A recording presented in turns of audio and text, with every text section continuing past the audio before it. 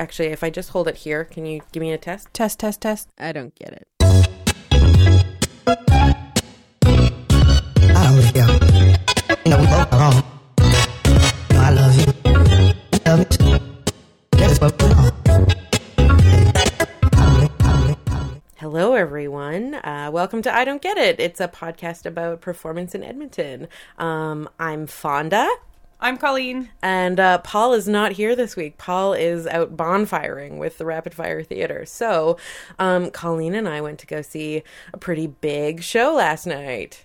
Yes, we saw Edmonton Opera's production of Don Giovanni. Yeah, and so we're going to talk all about that. But first, I'm going to acknowledge one of our new sponsors of the Alberta Podcast Network, powered by ATB, with a very special ad. This episode of I Don't Get It is brought to you by Yes Painting, a new social enterprise started in Edmonton to help you spruce up your house while giving youth who have had it rough a chance to build a better future for themselves. Yes Painting works just like any other contract painting service. The difference is that the work is done by young people who have been involved with youth empowerment and support services, which helps 15 to 21-year-olds who are facing difficult realities such as homelessness, trauma, addictions, or neglect. Yes Painting teaches business skills and life skills, pays the workers a living wage, and donates half of the profits to youth empowerment and support services. Yes Painting is making the world a better place, one job at a time. Check it out on social at YESS Painting, and please sign up for your free quote at yesspainting.com. I need my living room repainted this year. Maybe I should give them a shout. Excellent. Cool. All right, so Colleen, we saw Don Giovanni last night, opening night, luckily enough, so there's actually still 2 performances to catch later this week. Can you give us a bit of an idea of where Mozart's Don Giovanni lies in the grand canon of opera? So probably people are familiar with Don Giovanni because it's part of the basis of that movie Amadeus about Mozart and Salieri. I don't know. I had to watch it in junior high. Probably other people did. All right. Anyway. So yeah, Don Giovanni was written by Mozart in the 1780s. And Mozart is from Vienna. He grew up, he was writing symphonies or whatever by 4. So he grew up in Vienna and was popular there. But he was invited to Prague for a few years in the 1780s, and this was right when Prague actually burnt down around 1700, but then did very well after the Industrial Revolution, and so there was money and merchants and artists flocking to Prague, and they built it as what you know is now as this very Baroque, beautiful town. And so basically Mozart got to go and party there for a few years and hang out with all the artists, and that's where he wrote Don Giovanni. Not when he was 4 years old. He was much older by then, right? Well, not much. He died when he was like 30, so he was like 24. Right. Sorry, that's probably not exact, but anyway. Probably. He was born in 1756, and he wrote this in 1782, so somebody out there do the math. Actually, I think it's pretty close to... You know what? Not important. Very close. Moving on. That was a pretty good guess, Chloe. So he goes to Prague, and he's hanging out with all these artists, and there was a librettist in the area that was writing a Don Juan story, and the Don Juan stories are actually there's quite a theme of them through Europe in the 1600s and 1700s. The Don Juan theme started in 1630 in Spain and was a cautionary tale for young men about temptation and sin and all that stuff. About being licentious jerks? Well, yeah.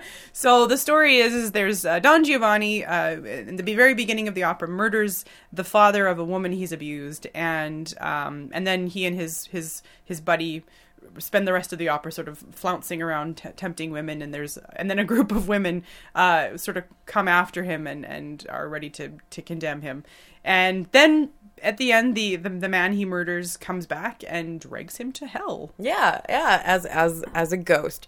So at being a classical opera, it's no real secret. We're not giving away any major plot points or anything. Everybody knows sort of what happens. So, let's talk a little bit about this, how Edmonton Opera staged this one. Absolutely. So, I had the good fortune to actually see Don Giovanni in Prague, which you could probably do any day of the week when you're there. They're super proud of it. And this was maybe a better part of a decade ago. And so when I saw it staged there, it's staged in beautiful rooms and beautiful costumes. And it's very much about enjoying Don Giovanni's cadism. You know, boys will be boys, and he and his buddy flounce around, and the songs are very fun, and you're made to find him charming. And so the production we saw last night, I thought the staging was really interesting, because you come in and it was sort of staged like a coliseum, but big black dark columns, and it also made me think of a parking garage. It kind of looked like a flashy parking garage a little bit. Like a flashing parking garage in Rome or Spain or something. Yeah, where you're like, I'm kind of just looking over my shoulder. Well, it felt creepy, and I think that I think of course that was deliberate. Yes. Oh, absolutely. And then at the end of the first scene, again, sort of giving away something here, but and it looks like a big building. The entire building cracks, like the foundation literally cracks and crumbles. And if you're thinking about, and obviously we're getting to the point here, is that in the time of Me Too, we're watching foundations crack and crumble around male privilege and things like that. So I think the set really reflected that movement very, very profoundly. Yeah, I mean, we had some conversations going home in the car while we're trying to get out of the Jubilee parking lot of like, what does it mean to still try and stage these very misogynistic, rapey stories, for lack of a better word. Yeah, like, I mean, they do feature just sort of like male conquest and female characters. I think that in this production, the direction went in a way where they tried to make the female characters really they have agency and they're interesting, but in the same sentence, there's still a song where one of the characters is asking her fiance to beat her, right? Because to get it over with, and then they can just move on. Yeah, just be like, oh, I'm so sorry, I was flirting with with Don Giovanni, just beat me, I'm a lamb, and then we'll forget about it. Totally. So, I think that the way that they tried to stage it was acknowledging that, like, we're in a different time now. This isn't as funny as it used to be. No. But does it work? Yeah, well, does it work? I mean, I think that, for me anyway, when I go and see a production, if I get feelings, I think it's working. So normally you'd go and you're like entertained by the song where he's like, tomorrow we'll drink some more, and my husband, I was joking about this, and he's like, oh, doesn't Ludacris have a song called Hoes in Different Zip Codes or something? And you're like, oh my God, there's literally a song about that in this opera. Yeah. So when you're watching it and they're staging it, and it's not this sort of big fun production that I had seen in Prague, but instead you're watching them sing it, and I got little pinpricks on my skin about, like, oh my goodness. And the show, I feel, acknowledged that this wasn't supposed to be funny or okay. It was done in the dark, and Laparello, the John Giovanni's sidekick, seems uncomfortable when he's doing these things, which traditionally are really big fun songs. So I think, in a sense, it wasn't what I expected going in, or not traditionally what I've expected, but I certainly sat there and felt uncomfortable, not because I'm a seat or anything, but just like it impacted me, because you are sitting there and watching this and this, in this big black dark hole with these characters going, I like being mean to women, and like, yeah, like, it certainly, I didn't sit there feeling nothing. Yeah, it's interesting because, you think about sort of like the grand old companies, like, you've got the big opera companies, Shakespeare companies. I always think about this whenever anyone says, oh yeah, we're going to do Taming of the Shrew this year. It's like, really? Yeah. Are we still doing those shows? So one thing I wanted to ask you, just because I know in Shakespeare a lot, they will do a hard turn adaptation. They will cross-gender cast. They will kind of like try and change an ending or something. Yeah. How different would it be if, the women, because one thing I felt about the way they tried to change the show, I appreciated that, yes, it's not supposed to be really as funny anymore, but you still the women didn't feel like heroes or vindicated in the end, right? So you needed that kind of like big finishing number. Right. And of course, that's not the way the opera is written. No. So is it possible to adapt an opera enough to make it seem relevant? Like, would they have a soprano come out and do the big final... The big dragging to hell? Yeah, it would be certainly very interesting if they did. I mean, so Don Giovanni is part of the repertoire of Drama oh my goodness, I even practiced this word. Drammageddon. Yeah, that's what it is. And so it's part of the joking, that it's the comic tragic, or it's the comic dramatic theme of opera. So it's not true opera buffo, which is just comic opera. It always was meant to be a little bit dark, but also funny. But yeah, when you're watching it nowadays, there's no humor. And so the two there's Don Giovanni and Laparello, who you're supposed to really like, and then there's the women sort of following him around, and they are given some nice pieces of music, but they're not given, like, you don't really see into their characters. They're just sort of made dramatic and serious. And so it's very hard, because you don't get this moment where it's like, he's been an ass the whole opera and they've been following him around, and they never really get their moment. And you're waiting to just be like, okay. But instead, like, the ghost of her father shows up and he sort of has a moment, and it's pretty exciting. But yeah, like, how exciting would it be if she actually got to come in there and have a huge moment? Yeah, like he still gets his big like wail at the end after as he's like falling through flames, literal flames, into hell. The staging was super fun. There was fire. Yeah, it was a really nice ending scene. Just kind of like, wow, at least he got it. Yeah, totally. How many operas do people die in at the end where they just fall off the back of the stage? Even in the funny ones. Yeah. I only think of Tosca for that, but yeah, because that was my first one that I ever saw. But yeah, and so I guess I wanted to talk a little bit more about the staging, because I thought that the set design was really brilliant.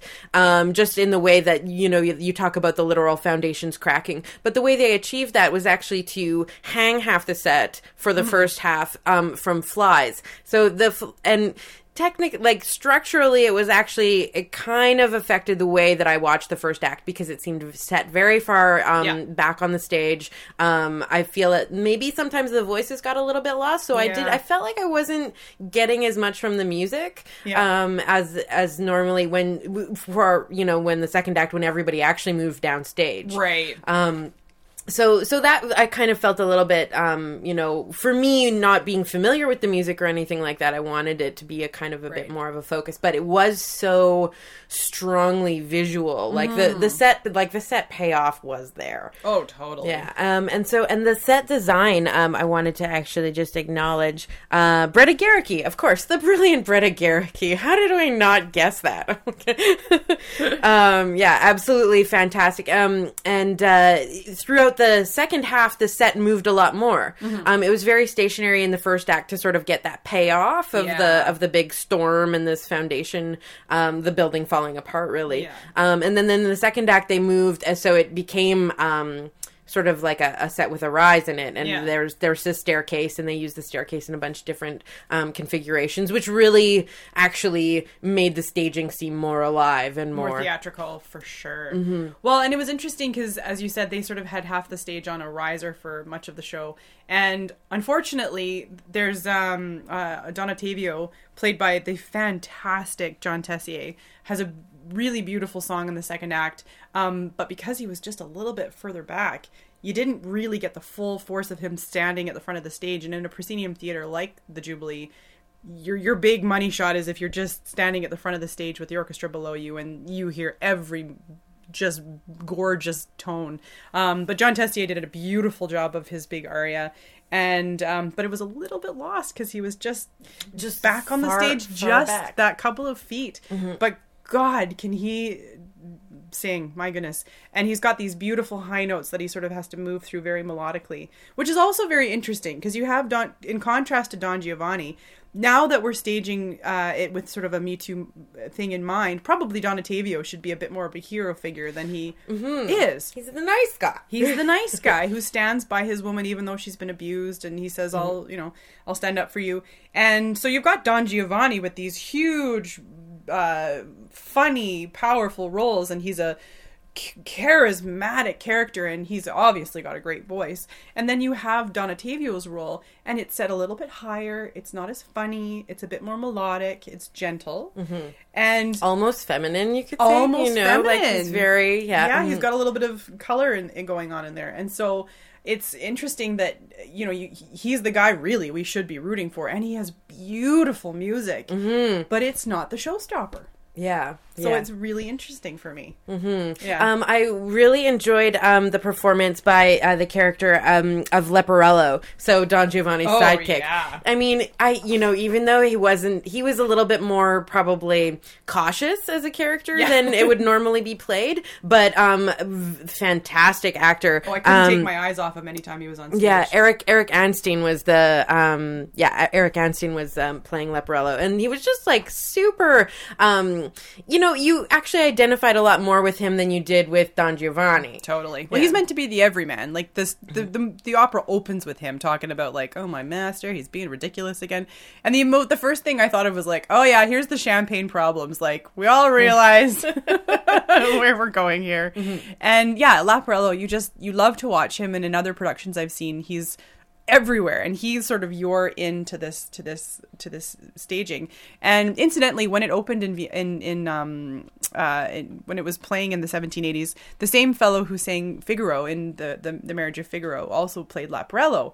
And so Figaro obviously is the star of that show, and he's beloved and all these things. So it's interesting that you have a singer like that in the secondary character. So I think Leporello is more important than really than maybe we would understand. Yeah. What about some of the female characters? I thought that which one was Zerlina was really great. She's a local. Yes, she's local. Whitney Leigh Sloan. She was fantastic. I think she was most noticeable to me because she was wearing this white dress the whole time. She was like this jilted bride. Well, not a jilted bride. So actually sort of like a pre-rape bride. She seemed like one of the only characters who really got to have fun. She hadn't just been raped, and like nothing terrible was happening. She was being seduced, and she still ends up with the nice guy. Yeah, so she sort of seemed to be allowed to sort of keep it light and fun. And she has one of the most beautiful, I think, duets in opera, La Ci darem la mano, with Don Giovanni in the first act, and that still got to be fun, and it's a beautiful piece.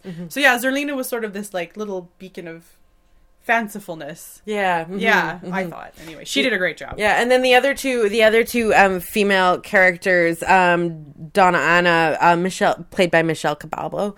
Capalbo, yes, and Donna Elvira. Donna Elvira was great, played by Miriam Khalil. Like I loved her outfit too. Oh yeah, her costume was very Spanish, very kind of sassy looking. Yeah, absolutely. She was a fantastic character, and I mean, in my sort of like traditional canon of watching feminist theater or whatever, I wanted her to close the show. Totally. She was the one who was like following him around the entire time, being like, "You're a jerk, you're gonna get it," and everyone around her was gaslighting her, and she's like, no, that's not appropriate. And and then she didn't get to end it. And then she didn't get to, Papa Ghost gets to end it. It was like, but he died. Oh, I also want to call out the costuming for the chorus in the last scene.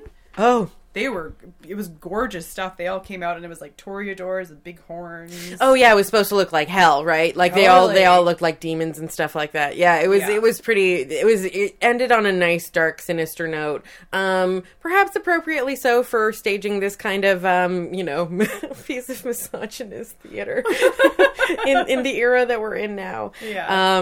But yeah, I mean, if you have a chance to go see it, I think it's even worth it for the discussion, for the discussion, and also that great freaking set. Yeah, absolutely. Go Bretta.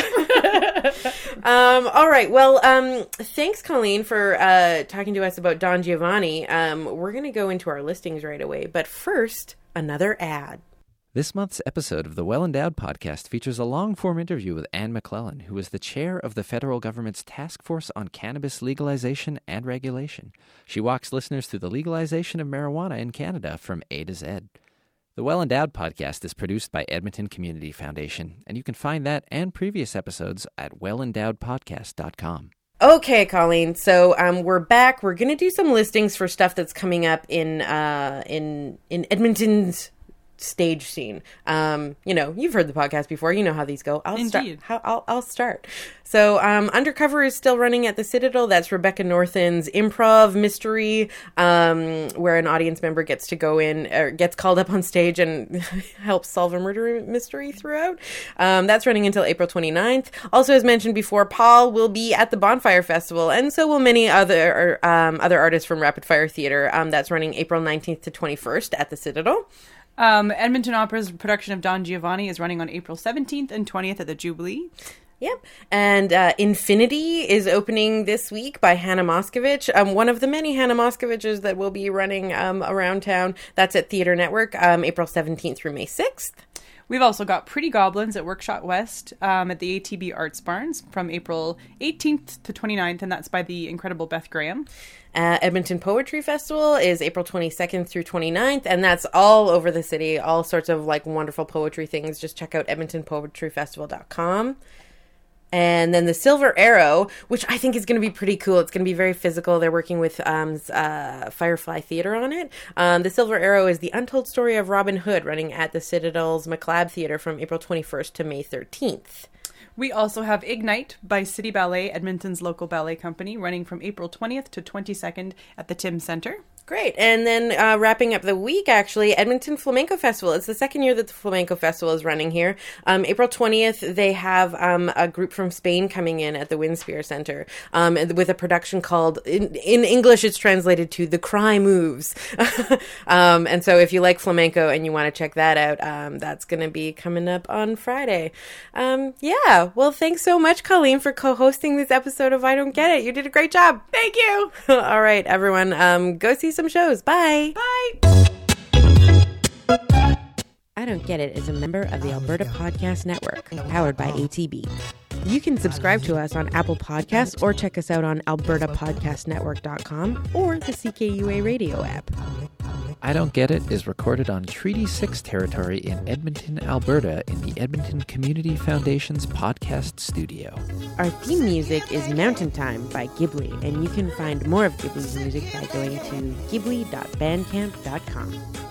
I Don't Get It is produced by Andrew Paul, Fonda Mithrush, and Paul Blenov. Sit here thinking, I love